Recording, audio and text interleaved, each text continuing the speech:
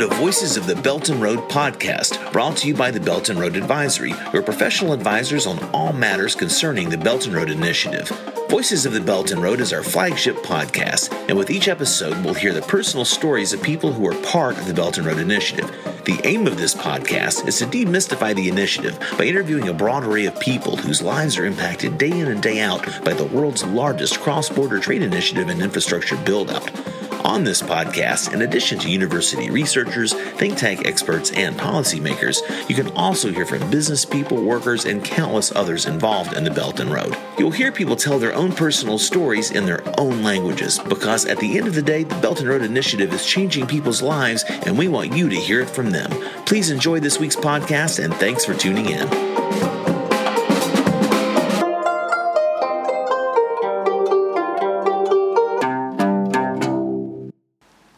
Hello everyone, I'm James Lalonde and I'm your host for this week's edition of the Voices of the Belt and Road podcast. I'm very excited to have Harvey Dzodin on today to discuss what he calls the fifth pillar of the Belt and Road, which is soft power. Harvey is full of insights and experience, and I personally am proud to call him a mentor of mine. Today, Harvey will give us a background as well as a bit of a scorecard on how China is leveraging soft power, especially its unique cultural aspects, as well as share with us some of his personal ideas on how to achieve this. Enjoy the podcast. Welcome, Harvey. And first, can you introduce yourself and what you do and what brought you to China? Yeah, sure, James. The first time I came to China was in 1988. If somebody told me back then that I'd be living in China for 16 years, I would have told them that I have a good referral for a psychiatrist for them. China was so different back then. It really was centuries ago in many ways.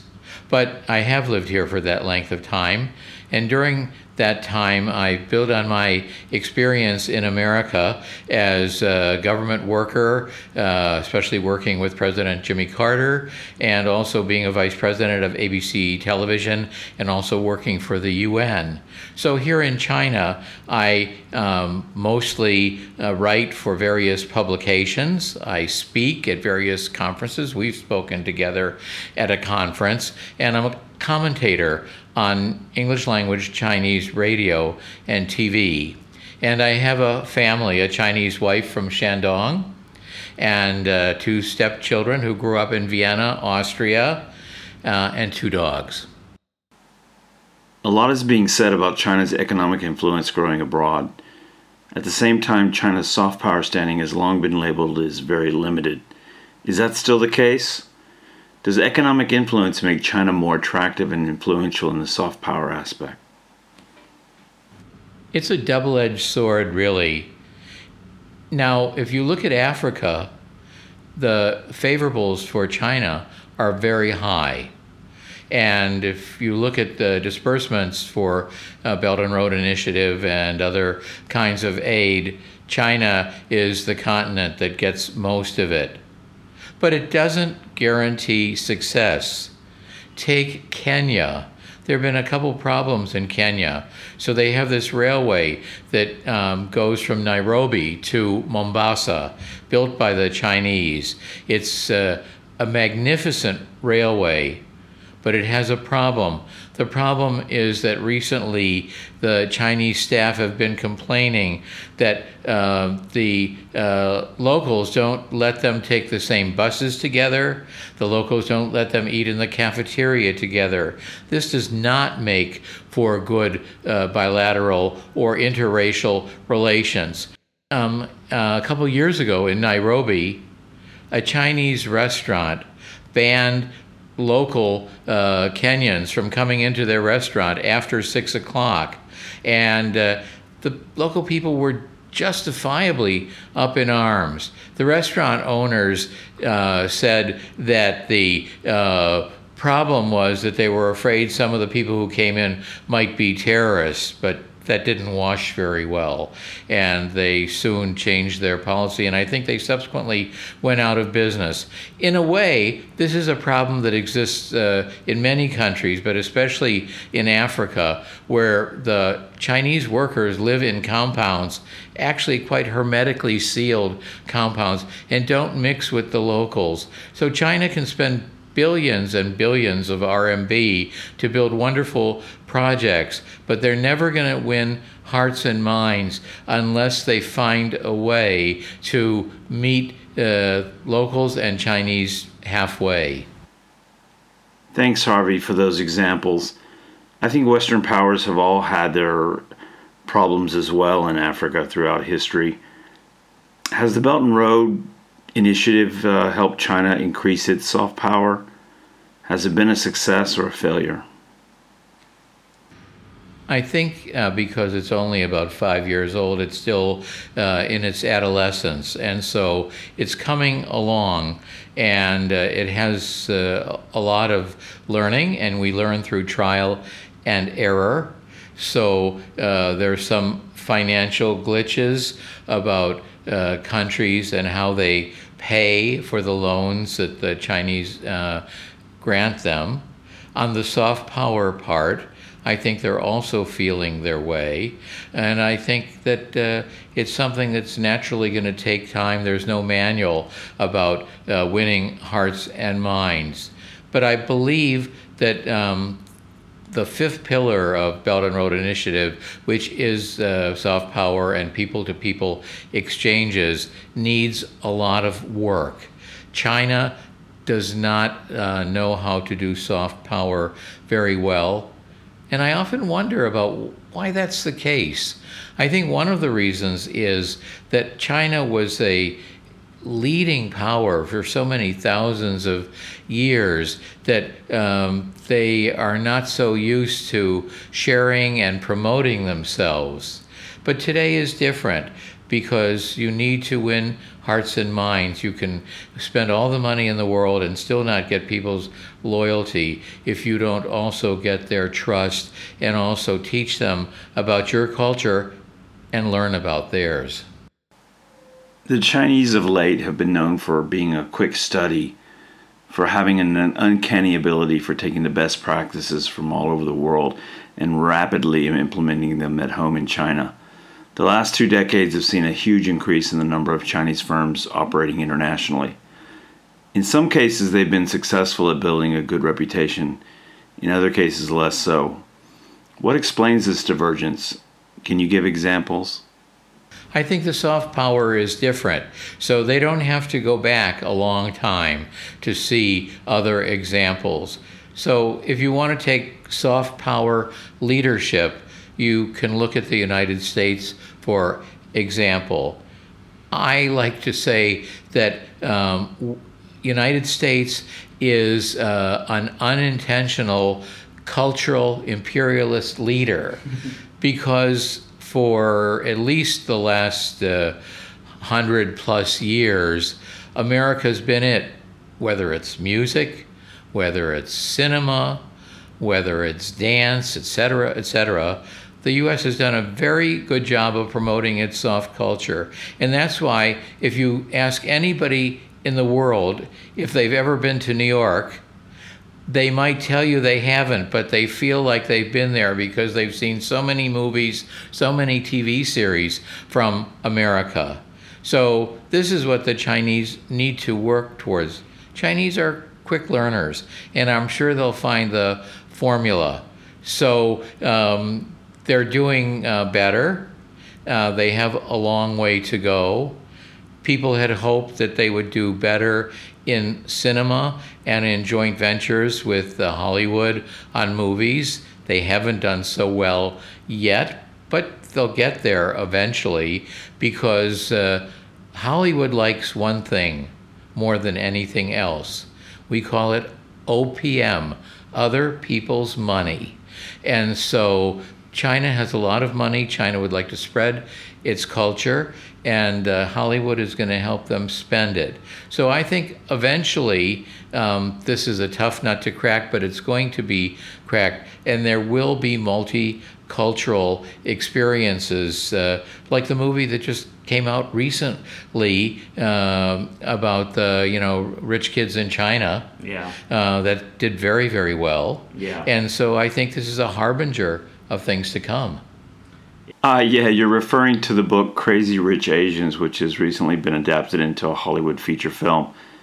It is really the first big budget Hollywood feature to have an all Asian cast. Everyone is saying it's the harbinger of a new era in Hollywood. We'll see.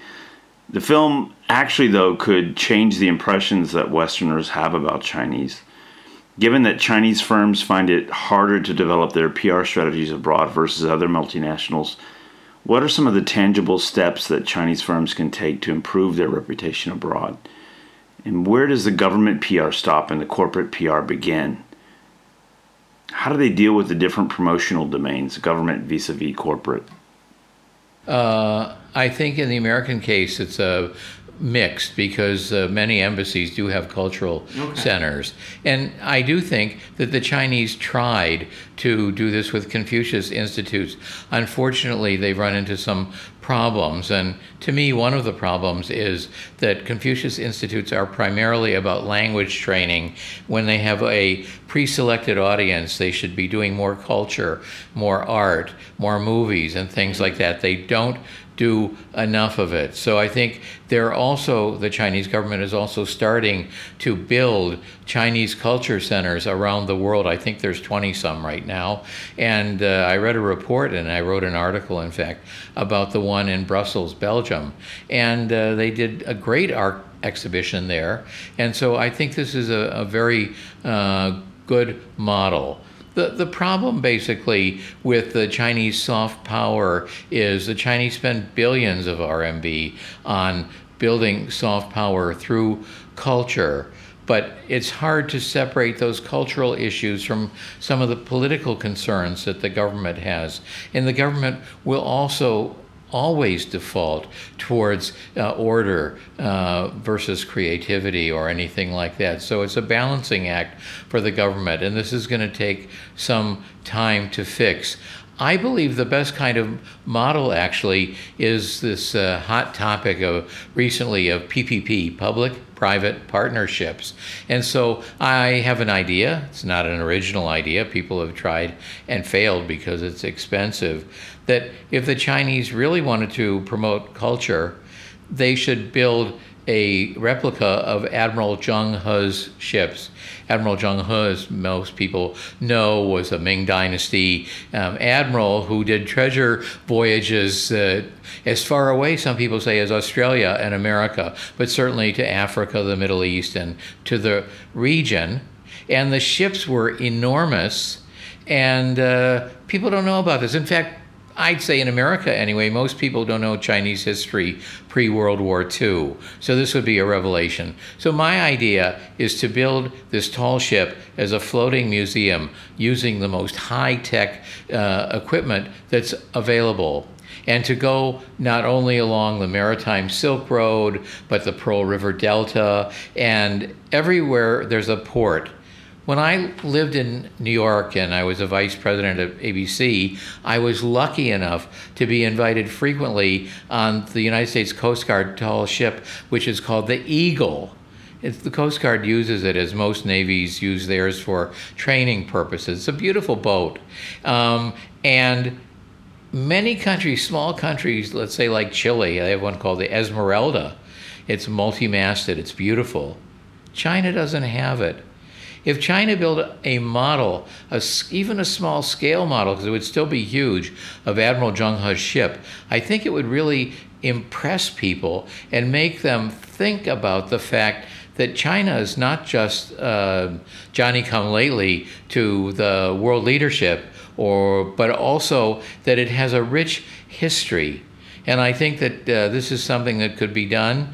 It doesn't have to involve politics. It would be spectacularly beautiful, and it could go all the way around the world. So for Belt and Road Initiative and the people-to-people exchanges, this is one idea I have. And since we're talking about it, the other idea I have is a Chinese technology that I think should be shared with the world. You and I talk to each other on WeChat sometimes. WeChat is a great technology.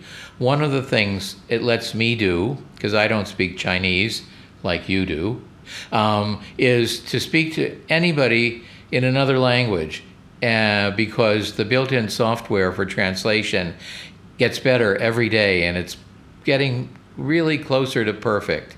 And so I advocate that Chinese students as young as 5 or 6 or 7 get to link up by WeChat with schools or individuals in other countries to make friends, because they're not only making individual friends, they're making friends for China as well. And maybe, who knows, their class or individually their families may come visit each other. And because you're starting with young children, we're talking about friendships for life, both personal and countrywide. So I think we need to build international understanding. We're going through a really rough patch now with the bilateral U.S.-China relations. We need to have some confidence-building measures that are win-win. Well, Harvey, as you know, as a technology entrepreneur in China myself, I have a company that delivers language training solutions on the WeChat platform. And I know the power of the platform. So one of the key reasons I became so involved personally with the Belt and Road is because I feel that the communication, sharing, and payment capabilities of WeChat will actually bring the Belt and Road countries closer together in a way that not even shared infrastructure can. And with regard to Zhonghe, when I was in Sri Lanka recently, I was amazed to see a huge museum dedicated to Zhonghe. The fact that Zhonghe was not a pirate, but was a true ambassador for China is really amazing, given the fact that it was so long ago in the Ming Dynasty. He literally brought opulent gifts for all the countries he visited and basically said to the leaders of these countries, these gifts are for you, from my country, China. Please take them and know that we are a civilized country with a lot to offer. He was kind of like the Ming Dynasty version of Santa Claus. Seriously, with more Chinese firms operating internationally, how they conduct themselves in overseas markets will be either a net positive or a net negative as they begin to leverage their soft power. In America, we do a lot of things that encourage corporations to be good corporate citizens. Our tax policy does that, and there's various incentives. Also, it's good for business. It's not like people are just shoveling money at some nice project and not going to get a return, because goodwill, word of mouth, these are the best kinds of marketing. And Chinese companies, because they're still feeling their way, they still have some way to go in terms of branding themselves in other countries. It's a great way for the Chinese companies to get known, but also to put on programs, whether they support museums or Zhonghe's ship project or ballet or symphonies, because it's really important for them to mix with the local community and to build up bonds, because this is the only way at the end of the day that we're going to be able, at least for bilaterally, emphasize the friends part of frenemies. Probably our two countries are always going to be frenemies. And the trick is to make it more friend than enemies. So I believe that culture and soft power and cooperative soft power are the best ways to go. So how would a company go about promoting themselves in, say, the U.S. and begin to win the hearts and minds of the American public? A country where the public has so many preconceived notions of what China is and what it stands for, not all of them good, and a lot of them still lingering from the Cold War era. One problem I see in China is that Chinese people are very confident. Sometimes that's bad, because if you think that you know it all, you may, but more likely you may not. So it's really important to get good marketing and public relations counsel from experts who've done this as entities for decades. And I've seen the work that they can do, and they can do great work. They've had successes, they've had failures, they've learned from their mistakes. So it will fast track companies. It behooves them to find PR companies, marketing companies that have operated in China and in other countries for a while. It not only helps the Chinese company position themselves, build their brand, but also helps them to help those companies sponsor worthwhile projects that fit like a hand and a glove with their mission. So it is, again, a thing that could be win-win. But trying to do it on their own is risky. In China, the government takes a large role in branding for the country as a whole. And many times Chinese companies don't even know really what their role is once they're outside the borders of China.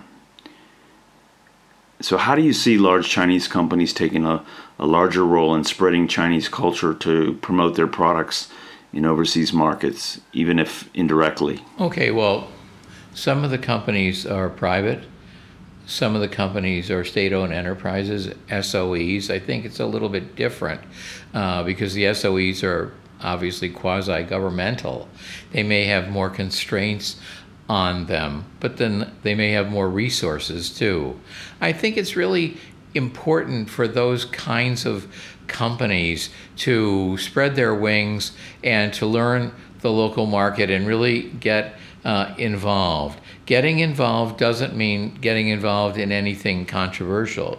It means promoting Chinese culture. It could be something as simple as sponsoring a fashion show with Chinese designers.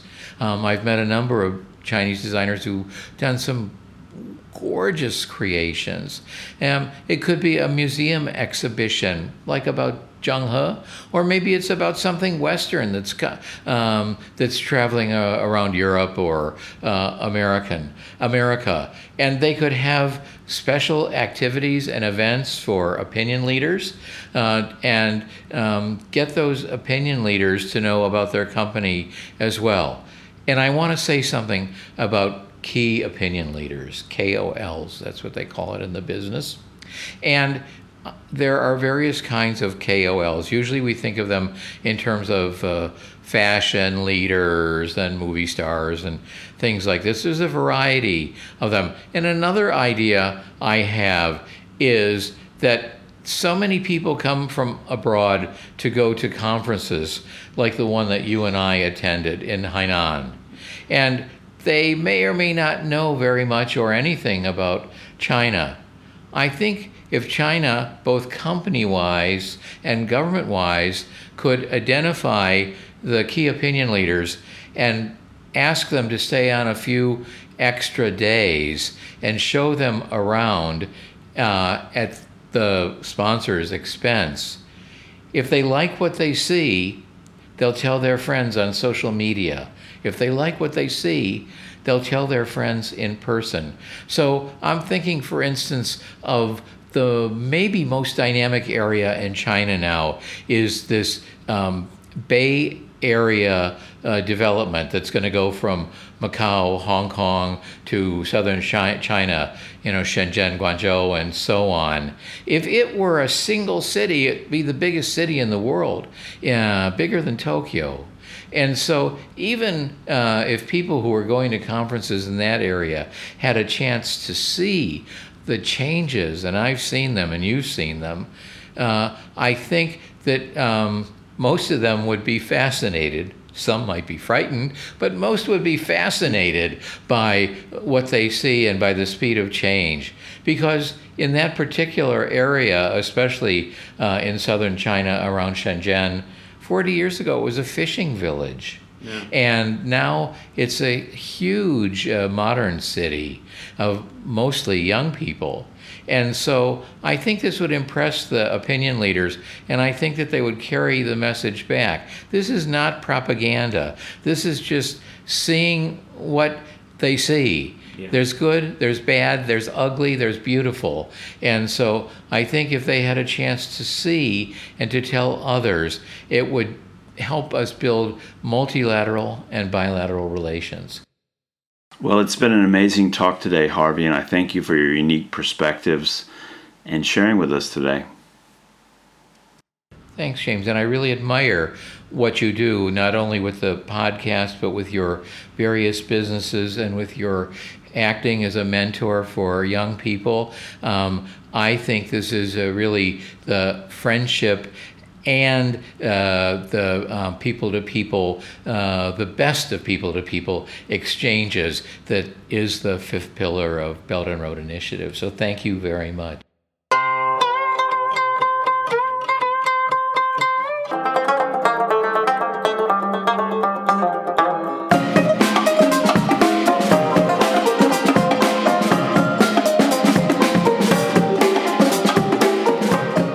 That's this week's Voices of the Belt and Road podcast. If you want to learn more about the Belt and Road Initiative, check out our website at beltandroad.ventures. That's Belt and Road, one word, no spaces, and .ventures, VENTURES. On the website, you can subscribe to our weekly Belt and Road Bulletin and also follow our Belt and Road Advisory social media accounts on Facebook, Twitter, LinkedIn, and Instagram. That way, you'll always be up to date on what is happening on the Belt and Road. Thanks for tuning in, and see you next week.